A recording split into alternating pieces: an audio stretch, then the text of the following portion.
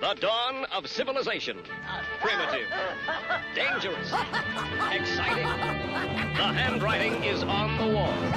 If the human race is ever going to amount to anything, it needs the most civilized caveman I have ever seen. Look who's come out of his cave.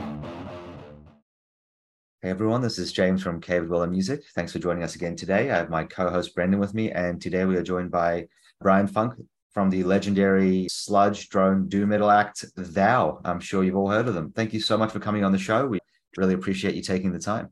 Yeah, anytime. For anyone who isn't familiar with you, what do you do in the band? I sing in the band. I handle all the design stuff. Nice. Awesome. Yeah, I mean, I would start by saying, let's talk about some of the albums you put out, but the list is literally insane of stuff that we could talk about. Absolutely epic discography that you guys have amassed since 2005. Yeah, we need to shout our big mouths, I think. I don't think so. I think everyone's pretty happy with the output level that you guys are on. We'd like to talk maybe about some of the latest ones that you guys have done. How did the collaboration with Emma Ruth Rundle come about? Because everyone's been a big fan of that work. Yeah, it's amazing. Thank you. Yeah, the Emma thing, we were fans of hers, and basically she was just on a short list of people we wanted to just get on a song or two or something, or do something with us. And this was probably coming right off of when we did the acoustic record Inconsolable. So we were kind of thinking in those terms about doing another one of those records. And then I think Roadburn maybe came up at some point, and they were trying to get us to do multiple sets. And at the time, the suggestion from Walter was to do some kind of collaborative set.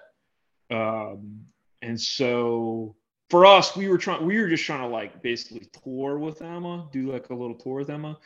And so when the Roadburn thing came up, it was sort of like a carrot for us to sort of like convince her, oh, why don't we do this thing together, and we can go play Roadburn together. Well, since we're going to go play Roadburn, we might as well like tour for a couple weeks ahead of time to like, get the set down and blah, blah, blah. And so, and more or less was just like an excuse for us to, get her to come out and hang out with us and stuff. Mm-hmm. And the end result was absolutely awesome. Everyone I've spoken to loves that album because it's just so different to anything else that you guys have done and anything she's done. So it was a great fusion of the two sounds. Yeah, thanks. I mean, I think with any of those collaboration records, it's like you have to kind of figure out the other person a little bit, or the other band or whatever. And like really the best stuff was kind of happening at the end. So I think like if we did, whether it be with her or Body or Mismer or whoever, like the second thing you do is always like the better stuff, because then you sort of like figured each other's writing styles and like playing out a little bit, and can kind of write to that. Right. Play to that Right. Yeah. I change this next time and stuff like that, or how about we try this differently? Yeah. So I think if we ever did something with her again, it would hopefully it would be better, because I think we'd be a little bit more comfortable with each other at this point. That makes sense. And then you mentioned one of my other favorite collaborations that you did with Mismore. That album absolutely blew me away. I know a lot of people that said that was on their album of the year list, so you guys smashed it with that one. Oh yeah, thanks, appreciate it. Yeah, it was fun. I mean, we've known Liam for forever, so it was like an easy thing for us. That whole like Salem, Oregon scene for us has been like super influential. And yeah, I don't know. Liam's a solid dude, so we were kind of just talking about stuff, so it kind of just made sense to take it, as far as we could. Right. I think your styles kind of really complement each other, because you brought that sort of more atmospheric side of things, and you brought the heavy sort of fuzz, and the two really married very well, in my opinion. Yeah, honestly, I mean, it's been a minute since we did that record, but I think he was the one bringing the really like riffy stuff. Oh, really? Yeah, I at least at first maybe, and then basically him and Andy wrote, in terms of like the riffs and the song structures, kind of wrote the bulk of it, aside from kind of what we were kind of hashing out in the practice space. And then I think it's like once he started like coming up with certain things, that was like egging Andy on to like step up to what Liam was bringing to the table. I Right. mean, we for Thou, we kind of looked at it as like a like bringing it back to like the tyrant or peasant era for us, really the peasant stuff, like just like riffs, a lot of riffs, rather than sort of like our, self-indulgent meandering kind of stuff. So we were just really kind of trying to lean into like the like boneheaded metal, like doomy metal stuff, because we haven't really done that in like such a straight up way in so long. So it was fun. Right. Yeah. I mean, it definitely seemed like you guys had chemistry on the album. That was definitely like you could pick up on that as a listener, that you guys were jamming together and having a good time. So I think that makes a huge difference. Liam's an excellent writer. I mean, he's awesome. And then I was like, part of how that collaboration happened is I have this like secret studio record that I've been kind of working on off and on for like a few years now with our engineer, James Whitten. And I had tried to recruit Liam to feed me stuff for that. And then, which he did. And then the conversation just kind of progressed. And I've been working on this other stuff and I'd love to do like a collaboration thing, blah, blah, blah. And so we just kind of pushed for the full on collabo. That's awesome. It was so easy to do it too. I mean, like he brought so much stuff to the table that was like pretty fully formed, and it was like mainly just us kind of pushing things around and tweaking things. Yeah, he's definitely an excellent songwriter. We were lucky enough to have him come on the show as well recently. So great dude, musical genius, basically. Yeah. I listened to his episode. What did he say in his thing? He doesn't read any books. Yeah, he doesn't read books. All he does is watch Lord of the Rings on repeat. Basically, it takes him about a year to read a book, so he reads like one book a year. Jesus. Too busy writing riffs. Exactly. Yeah, and he just brought back that other project of his, Sorceress. They just finally brought out their the Doom project he had from so many years back. Finally had the physical copy coming out, which is awesome. Yeah, that's a good album as well.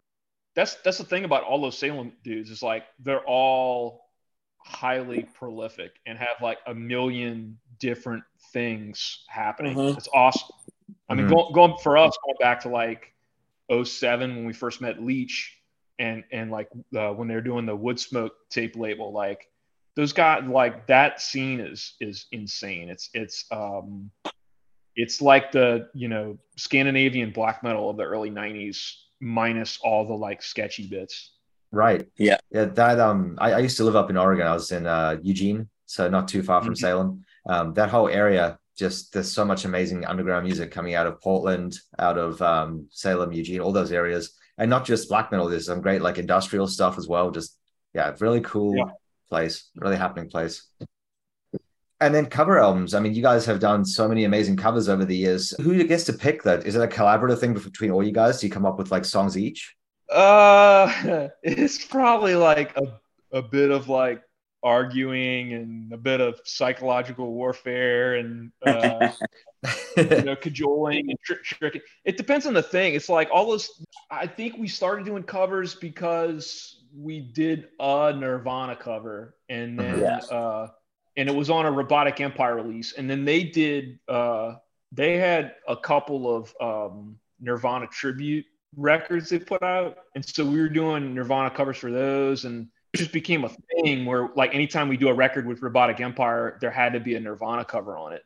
It just kind of became like a tradition for us. And then the other stuff is like, oh, it would be interesting to cover this, or like a split would come up or something, and we'd be like, oh, we don't have quite enough material for this, but we could cover something fun and like pad it out a little bit, or if we did a split with Great Falls where both bands were talking about doing shellac covers, and not that any of us are like super deep shellac fans, but it was like an interesting idea of doing, trying to like make something work for that. So right.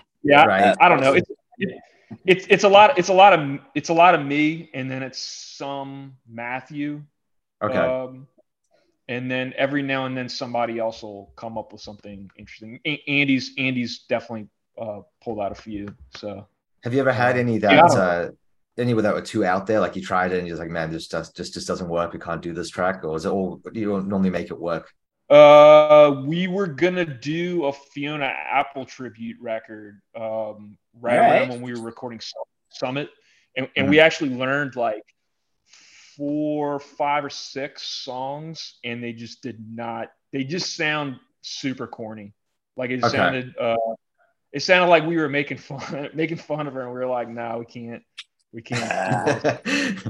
It didn't sound good. And then I think we tried doing. We were playing Bulls on Parade a bit at practice, and that just never really gelled. And then we did a Duran Duran cover at a couple of shows, and it was fine, but it just wasn't exciting enough to record. It didn't really. I keep saying we could actually, if we got like Emma or somebody to sing it, we could probably make it more interesting. Yeah. But, yeah, I could see that. Yeah, definitely. That would make sense. So like the heavy music and then her vocals would kind of make it all balance out a little bit. Yeah. So there's definitely been stuff where we tried it and it sucked. We didn't. And there's been tons of stuff where we did it and it sucked and we did it anyway. So who knows? Brendan, I know you had some questions about Norco. Oh, yeah. I started playing that the other day, and I saw you guys had helped release the soundtrack to that. So how did that all come about? Well, the guy that developed it is like one of my oldest friends in the world, and all right. We went on like a kind of short road trip right before COVID, and I had been trying to talk him into doing basically a music video for us for the longest time. Would have been like his sort of 8-bit animation style. Because we have a song called View of a Burning City that's like essentially about Norco, the city. Yeah. And he's from there. He's from Norco. And so it was just sort of like the perfect thing. And then the video thing sort of like evolved into something else, and then that sort of evolved into like, okay, we're going to do this thing as part of the video game, do this soundtrack thing. And although he's still working on the content for where our songs are going to be in the game, but I think he's trying to get it done like now, but they're working on a Xbox port or a Switch port, one of those. I'm not a super video game guy, but they're doing some port for the game. It's like on one of the consoles, and so he's been jammed up with that. But yeah, hopefully soon. Yeah, I think it was might be used for some trailers. Yeah, they used it in the trailers, and then Googly Eye, the person that did like the bulk of the like electronic stuff, he did like a remix of one of our songs that I think is on the end credits. Nice. Yeah. But it's normally I don't like play those kind of games, but I was just like, all right, you know what? If they're like, I got to figure this out, see what it's about. So yeah, that game's sick. It's great. Everybody should play it. Yeah, I just started it like a couple days ago, so I was like, you know what? Let's give it a whirl. So, there you go. Give me a report. Cool. Yeah, I will. I'll let you know. If I get jammed up, I'll hit you up for some help. Yeah, I'll get you the walkthrough. You guys have like a super distinctive art style as well, like across your whole discography. Who does the artwork in all those albums? Well, it's mostly me stealing from good artists, but it's fun. It's always funny to me when people say we have like a distinctive style, because I feel like our stuff's like all over the place. But you know, because it's like there's woodcut stuff and there's photographs and there's drawing, you know, there's like whatever, but it's all like pen and ink kind of looking stuff, you know, like a lot of it. And, you know, we've gotten kind of into like the photography stuff in more recent years, and then we've been trying to use a lot of our friends for stuff, or people we like for stuff, you know, whenever we have the opportunity. So like our buddy Craig Mulcahy did all the photography for the Emma Ruth Rundle records. Mm-hmm. Yeah, Craig played bass in Moloch, the UK doom band, and that's like kind of, and he lives here in New Orleans, but that's how we know him. And Ellen Jane Rogers did the photography for, or we licensed some of her photography for Magus, and we were just fans of hers. That's kind of why we reached out to her. But she's like an old punk, like anarchist type. Nice. So I don't know who else. Rachel Speck did the stuff for Primer, which a lot of that too is. I mean, there's some original stuff, but a lot of that is like her screen prints for stuff she does for Tropical Goth is her pseudonym or whatever. But, Nice.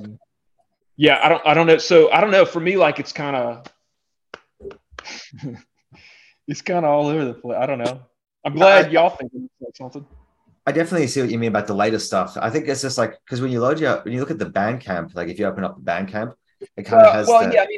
Yeah. I mean, the Bandcamp's all that. It's just Gustave Doré, but like that's like I'm the one sort of like designing all the layouts. I guess you'd say. Gotcha. Although I don't know how to do the computer work to make the things happen, so it's usually me talking somebody else who's smarter than me through what I'm trying to do or whatever. But yeah, the Bandcamp's like I've always like the way I've kind of looked at it is the different formats kind of give me different like a different real estate or different it's like a new chance to like put some visual aesthetic to the music that like sort of makes it work. Right. So and we do a little bit less of that now, but in the past I've always tried to like change it up between like the digital stuff, the CDs and the vinyl. But and at Bandcamp I just like it looking like real uniform and like it's all one thing. Right. It's professional. Yeah, it looks great. I mean, like that. I like that. I mean, if I could go back and part of the thing is like when I joined that, like I didn't. It was coming from other bands that the band would last like a year, maybe 2 years, and so like I didn't think it would go on for this long. So I sort of didn't have the foresight of like crafting an aesthetic for like a like a lifespan rather than like a year, a release or something. I just wasn't thinking in those terms. And I would definitely, if I had to do it over, knowing what I know now, I would definitely sort of like do something that was like even more focused, because for me, like I really like when you can like look at a record and just tell what it is, who it is. Mm-hmm. Yeah, I love that. Like all the Iron Lung records to me, like the band, like they just have a certain part of why we were sort of drawn to Sacred Bones is because we like their sort of like their aesthetic, like that approach of like having like a look to their releases. Right. So you joined in 2007, right? I joined in 2007, yeah. So how did you come to be in the band? Like, how did that all happen? I used to book shows in New Orleans for like 20 years or so, and when I came back in 2006, right after Katrina, I was kind of like looking around for more to see what heavy-ish bands were around because I'd like to do a lot of hardcore shows, I guess. Sort of slim pickings for like hardcore in New Orleans, but you could find bands that would sort of fit a little bit with these other bands. And I found Thou on MySpace, and I basically sent them a message that was like, hey, kick out that singer and let me join Thou. It'd be great. I'll scream and we'll sound like a hardcore band, blah, blah, blah. And I didn't know, but Matthew, the Thudium, one of our guitar players, he was the singer at the time. They're like, oh, well, we're probably not going to kick out the singer, but blah, blah, blah. And then, because his style is like a kind of like Dax Riggs, Okay. like he's like more of a creep, Mm-hmm. And it just, and I like it now, but it just wasn't my style at the time. But Right. What ended up happening was I was putting out a 7-inch for Andy's other band, We Need to Talk, which is like a hardcore band. Okay. And I had a van at the time from my previous bands, and I was going to take them on tour. And Thou was basically like, hey, if you're still interested in singing, let's try it out. We Need to Talk is going to borrow all of our gear. They didn't have any gear, barely any gear. Mhm. Andy's already going on tour. You're going on the tour. We just need to, put a few more dudes in the van, and like we could just jump. You could sing. We could jump on a tour and just try the tour. They basically wanted the tour, Right. and so we tried it, and we tried it at a practice, and it was after a show, and it seemed okay, and then we played a couple local shows, and they were into it, and I was super into it. They actually had. Part of the thing they said was like, oh, we just recorded this record, which was Tyrant. And they were like, the guy that recorded it, something happened, the files got corrupted, and we lost all the vocal tracks. Oh. So, you could come in and just record, if it works, you come in and just, we have this record already, you just come and record over it, blah, blah, blah. And, so I don't know, when I joined, we just kind of hit the ground running. Haven't really stopped since. I mean, we've taken a few breaks, but small breaks. You came from a hardcore background. Do you think that kind of played into Thou's sound going forward after you joined? I don't think it did much towards the sound. Probably more just towards like the lyrical content and like how I was approaching the graphic stuff, and definitely like how, because I was booking all the tours and stuff for us, how I was booking the tours, who I was booking the tours with, the kind of spaces we were playing. I mean, all those dudes, they come from like a DIY punk background too. So it's like, it's not like it was outside of, it's not, we're all from like the same thing, but like when they started Thou, they were listening to like, later ISIS and, just discovered like Caspian, like all this like post, Pelican, all this like post metal, post rock stuff, and they're doing a lot of drugs, the bulk of them. So they were like into that. They were into like doing droney stuff and doing this like sort of metal, because when they first started, there's a demo before Tyrant that's like way more like post rock sounding. And then at some point they must have discovered like Sun, and they were like, okay, we're gonna start doing like more. We're gonna lean into the metal stuff and like, not ditch the post rock stuff, but like, tone it down, use it a bit more sparingly. Yeah, right. And but I mean, I didn't. Geez, I don't know.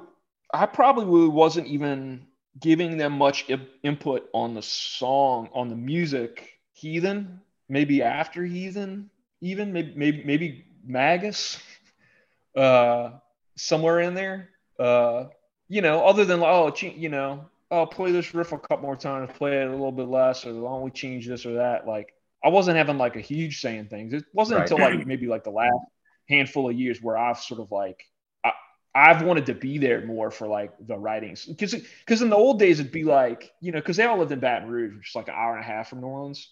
Okay. I would basically drive up there once a week for practice. Right. And not quite every week, but like maybe once a month, they'd be like, all right, we got a new song. Here's the song. Blah, blah, blah, blah. They play the song. I'd listen to it. I'd have some lyrics. Okay, which one does this kind of feel like? And then I'd kind of start moving my stuff around, whatever lyrics I had, and kind of readjusting and writing some new stuff, blah, blah, blah. Or maybe I'd get like a phone recording or something. I'd hear it and I'd kind of like mess around with it till I got my parts down. But I was basically writing to the stuff they were bringing to the table. And it's basically Matthew and Andy that handled the bulk of the writing for the bulk of Thou. Wasn't until Inconsolable, really, where Mitch started writing stuff. And then with the Emma record, KC started bringing songs up. Now it's kind of like all of us. I mean, I can't write stuff. Although the studio, we have stripped a few songs off the secret thing I'm working on to use for the new record. So I sort of contribute musically. I don't know how to play anything, so like I'm not. And some of them get real irritated when because my suggestions are always like, oh, this part needs to be like sadder. This part needs to be heavier. This isn't crushing enough. Like it needs to, more feedback. So I'm not good at like, having super articulate suggestions. Input. Yeah. Yeah. But you know the sound though. That's what's important. Yeah. You know, like the whole like this is what we're going for. Well, that's it's like being like a conductor at an orchestra. Well, I mean, Andy is definitely the conductor. And if you ever watch us live with some song that like we're having trouble playing, like if you watch him, he'll be the one like cueing people to like, oh, all right, here's the part's gonna change. All right, oh, here it comes. Here's this thing. Do this now. Nice. Which I think he loves it and he hates it, but he's definitely he's the maestro. Nice. Well, you brought up before that you listened to the Mismore episode and that the question about literature stood out to you. So we'll ask you the same one. Oh, I mean, it just stood out to me because I was making – no, I mean, the thing that really stood out to me is when Liam was like, what is he like? I love tacos are my favorite food. I love the way they sit in my body. Yeah, yeah, that stuck out to me too, actually. Yeah, maniac. Well, actually, Brendan does have some food questions for you, though, so we can go in that direction. We go wherever y'all want. If James and I were gonna swing on down, where are we getting some gumbo and a po' boy? Y'all are talking to the wrong person because I'm vegan, so I don't eat any of the local shit. Yeah, we'd have to go to my house. We'd have to go to my house, and I would have to make you vegan gumbo that would blow your mind. And, that's cool. What we got in there? We'd probably do some fried tofu po' boy that would be like pretty insane. Yeah, there's not really for that stuff. There's not really a good spot. There was. I mean, in terms of where I go, there was a spot, a vegan place called Seed that had both of those things. That was pretty. Both of them were pretty good. The gumbo was like the Creole, so it was like tomato based. So it's not my style. Mm-hmm. But I'm more like the Cajun, like the smokier gumbo or whatever. Me too. Yeah. But yeah, I mean, I don't know. There, you can't walk down the street without hitting a po' boy spot. So I mean, that's easy. And like gumbo too, there's like a zillion places. I mean, that stuff that's too easy. Yeah. Probably going to be the same. But what about beignets? Is it the same sort of story? You can get them anywhere and they're all good, or? Yeah. I mean, it's just fried dough. Mm-hmm. The only thing is like I can't eat the beignets here either because they a lot of those places they use egg. They pretty much all use egg in when they make the dough. But like those things too. Like when I was doing shows, I used to cook for shows, and every now and then I do beignets, and you can just get the mix. Like y'all could probably go to the grocery store and there's like a mix, and there's one called like French Quarter mix, and one called there's probably like a Cafe Du Monde one, probably something else, but one of them doesn't have any animal stuff in it, and it's basically just you add milk and maybe something else, and you make a dough, and it's just fried balls of dough. Super easy to make. Okay, I have seen the Cafe Du Monde one actually sold at store, so I know what you're talking about. The little like it's like it looks like a box of flour basically. Yeah, you should try it out. It's real easy to do. Okay, yeah, well, because there's actually load up on the powdered sugar. Nice. Because I've done something similar. There's a South African dish because I'm originally from South Africa called vet cook, and it's like a fried dough, but you can eat it savory or sweet. So it's a little it's denser than a beignet, so it's not as like light and airy, but it's good, and you can kind of pair it with anything depending on how you want to make it. Yeah, I've never. I don't know if I've had. It's been a while since I've eaten African food, but I've seen some videos recently. That stuff looks good. Yeah, it's very good. Yeah, Brendan, you got any other food related questions? Well, I was going to ask about alligator, but you have to restructure it. Get the wrong guy.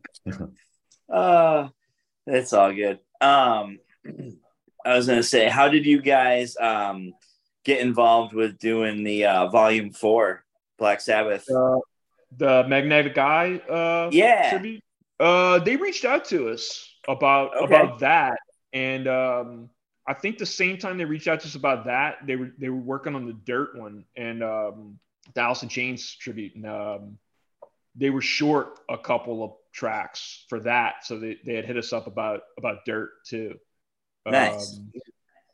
I can't remember how I know those dudes. I feel like maybe one of them was like involved with booking some bands or something. I can't remember, but we just kind of sort of tangentially knew each other. But yeah, they just hit us up and asked us about it, and the money offer was good, and it was like enough where we could sort of like pay to. We basically used the money from that to like fund the Emma recording.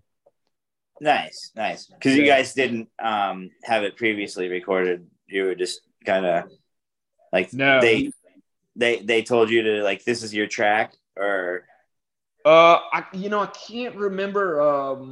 I can't remember if they were like, "Can you do this? We want you to do this song," or if it was like, "What would you want to do off of Volume 4?" I can't remember how far along it was when they asked us. But yeah, because you've done some other Black covers, like covers. So yeah, I mean, we did a Sabbath tribute back in the day, which was like, it's funny because like there was like a local Black Sabbath tribute show. It was like a benefit for something when I first joined that, and so we learned 4 covers for that. But I think we got on the show, and I didn't have any say in what we were learning. They just like, these are the ones we're doing, learn them. And we got on the show kind of late, so I think there wasn't, and we're trying not to repeat any songs. So like the options for what we could pick from were kind of limited. Because I know Matthew and Andy said like, oh well, if we we wouldn't have done this or that. But so we learned those songs like maybe like the week after that show. We went on tour. We did a West Coast tour, and whenever we toured on the West Coast, I'd schedule it to where we have like a day off in the Bay Area, because James Whitten, the guy that records all our stuff, he was living in Oakland at the time. We both moved out there right after Katrina together, but he stayed out there, and he basically had like his studio set up in his apartment, my old apartment actually, in Oakland. And so I'd schedule it to where we have like a day off. And so I think on that tour, when we got out there, did it twice where we recorded in Oakland. I can't remember. I feel like that tour, we only had like, the only stuff material we had that we didn't have recorded was like those Sabbath covers, and maybe that's when we recorded Sifting, and maybe the first drone track. I can't remember. There's like a little chunk of stuff we did in Oakland, but it was 2 different tours when we came through there. But yeah. I mean, we just recorded them because we didn't have other. We were just there, and we had the time to just go do something, and we didn't have anything else. And then we only released them because Vendetta was asking us to do something, and we just happened to have those. We had that recording. I must have mentioned it to them, and they got real interested in it. They're not good. I mean, we fucked up those songs. Like we did not play them very well, which is why we've been like reluctant to ever repress that stuff. Right. But yeah, and then we did another Sabbath thing kind of recently for Sacred Bones. They did like a Sabbath tribute. Yeah, the Dirt, them Bones cover you guys did was sick. Oh, yeah. We at one point we were talking about doing like an Alice in Chains tribute 12-inch. You should. Yeah, do that. That would be awesome. You did Nirvana, Yeah, we're trying to like lay off the covers. I heard that. We're trying to not do too much of that. It's like we've done so many covers at this point. It's like, right, because like, so we did the Sabbath thing, and then and at the time, we did Tyrant and a bunch of shit, and the Sabbath thing and Peasant. And then we were getting pushed on a lot of these like kind of bonehead metal shows that we were like we were just getting real frustrated with like people having a certain expectation of us being like these like hyper masculine metal dudes. Right. Which was why we were like wanted to do the Fiona Apple tribute. We were like, all right, fuck that. We're going to do this fucking Fiona Apple tribute. Like, fuck them. Which is why that kind of came up, and then it just sucked, so we had to like scrap it. But yeah, there was talk at one point about doing an Alice in Chains tribute. We learned Brother, that song Brother off Sat. Yeah, we when we were doing the acoustic sets a bunch, we learned that for the acoustic sets, and like the unplugged version, and then nice. we were doing like a heavy version. We had like a full band heavy version of it too. We never recorded that. Yeah, there was some back and forth too about like, there was some arguing about what Alice in Chains. Me and Matthew are like deep in Alice in Chains, so like there's, I don't know. I don't know if we'd be able to like get to a point where we could agree on what to cover. Pearl Jam too. We had an idea of doing we wanted to do a double LP Pearl Jam tribute, where like one record was going to be just random Pearl Jam songs we liked, and the other one was going to be verses. Yeah. But in backwards, all of verses, but in backwards sequence, and we call it re-verses. Nice. Never got to that either. I don't know. Maybe one day. Yeah. Ani DeFranco. No, none of us like Ani DeFranco. I would do a Tori Amos cover. I like that song, Cornflake Girls. Cornflake Girls. Yeah, but I think we got some Tori Amos haters in the house. So. How did you guys get involved with the electricgirls.org charity? Oh, it's a local thing. I knew some people. Yeah, I knew some people who worked over there at one point. I just think it's cool. I just think it's like a good organization. Nice. I mean, we're not super involved with it. I just like hype their stuff on social media whenever I can. A couple of things we've done, we just get, donated the cash to them or whatever, if there was an excuse to do that. But gotcha. Yeah, it's just a good, cool, interesting local thing. Nice. There's a girls rock camp too out here. That's real cool. I mean, there's a ton of that stuff in New Orleans. New Orleans has a ton of like activist type stuff that happens. So yeah. Nice. Yeah. No, we always like charity things and all that kind of stuff. So I think it's awesome when bands use their will and their goodwill. It's cool. Yeah, bands should do that more. Bands should instead of posting on their Instagram about some fucking dumbass announcement they're gonna make coming up in a week. Coming soon. Yeah, they should be posting about like cool shit. It's like I don't know. Yeah, nah, I think it's admirable. So I thank you guys for doing stuff like that. Yeah, well, just trying to do our part. We agree completely, because we do a mental health charity sampler once every year in May that we have like 50 to 80 people contribute to every year, and it's awesome to see like everyone get behind that type of thing in the metal scene. Yeah. I mean, that's the thing. Like, people are willing to like support cool stuff. You just have to put it out there. And, right. Yeah, I don't know. I would love to see more of our peer group using their social media platform to promote cool shit instead of like some new T-shirt design or whatever. Right. Yep. Less self-promotion.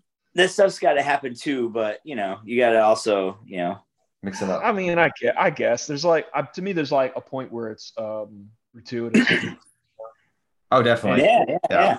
And it's always like, I don't know. It always strikes me as a little corny or whatever. Like I don't even like when bands get up and we got merch in the back, blah blah blah. Like I hate that shit. It's stupid. Right.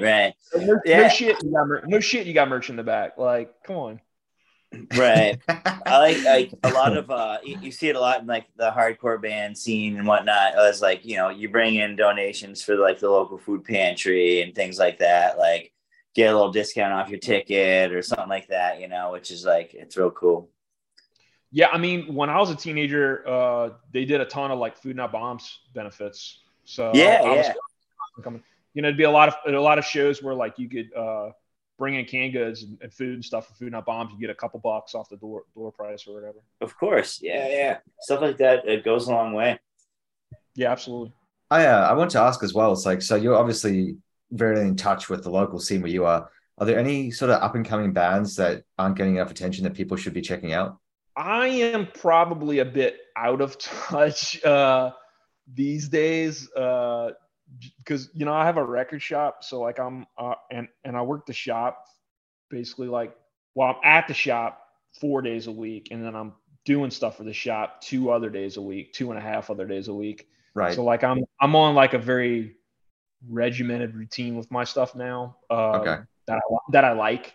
So I'm a little out of touch, but no, there's a ton of. I mean, there's Emily's Silver Godling project is incredible. MJ Guider's still doing stuff. Special Interest who's like blowing up right now. Torture Garden. It's like kind of like a punk band from here. Great. Paprika. Iron Lung just put out their tape. I think might be putting out a 7-inch. Sodomite, real good. There's an old kind of like late 90s emo band, Community, that just got back together and is like working on a new record. They put out their record from like 20 years ago, finally came out, and they're working on a new record. They're awesome. Nice. Yeah. Yeah, there's a ton of shit. I mean, it's easier. It's easier. I'm at the record shop, so like I at least know of all the bands like putting out stuff. Right. What's your shop called? If anyone's listening. Sisters in Christ. Awesome. Okay. If anyone's ever in town, definitely hit it up. I mean, if I'm ever in town, I'll swing by it. Come hang out. I'm here Tuesday and Friday. Awesome. So I mean, coming up in time.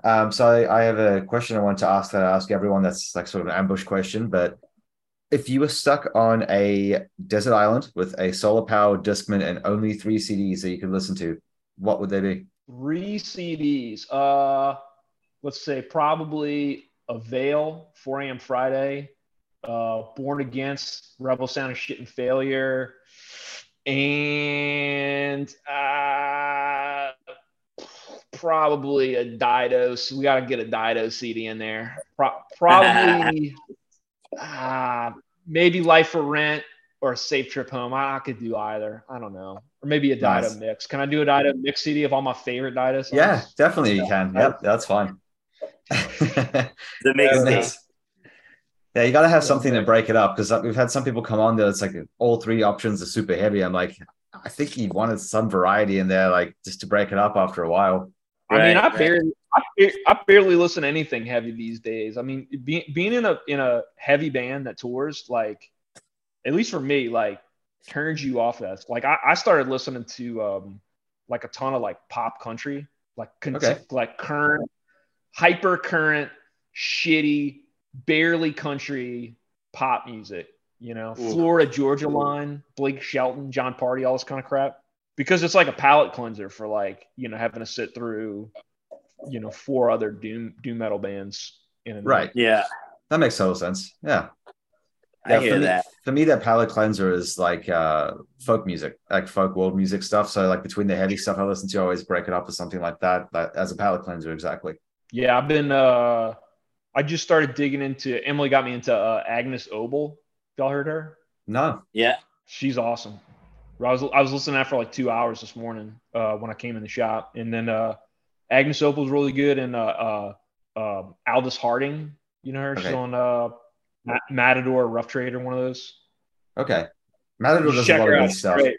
Yeah, she's sick. Awesome. She's from New Zealand or something. You should know about this. That's my cousin. Brendan, before we wrap up, do you have any final questions you want to ask, or is that kind of everything covered? I was going to ask about your favorite city to play live music in. Yeah, I don't know. I mean, it's been so long since we toured last year, but it was like somebody else's tour, so we didn't really have a say. And it's kind of weird because, like, you know, our shows just are not fun for us. People just tend to be very stoic at our shows, so there's not and it wasn't always like this. There were definitely places you could play where it was like there was a good energy and it was wild and fun. But those it's like I can't point to a city really and say that anymore, because it's just not like that. Like maybe the one place we could probably go back to, and it's always fun, is Salem, Oregon. We've played there pretty sure every single West Coast tour we've ever done. And I think that's like, we're going to make it a point to play there every time we play the West Coast. And mostly it's been like house shows and tattoo parlors. Nice. And it's awesome. Great. Actually, like the house space we first started playing at, Burial Grounds, which all those dudes, you know, either lived at or, you know, played over there, whatever. They were supposed to have a fest in the next, like, I think the 30th of this month. But it wasn't working out, so they ended up scrapping it. But it would have been like the 10-year or maybe like the 15-year Burial Grounds anniversary or something, BG Fest. So I don't know. I hope they keep doing stuff over there, because that was an awesome spot.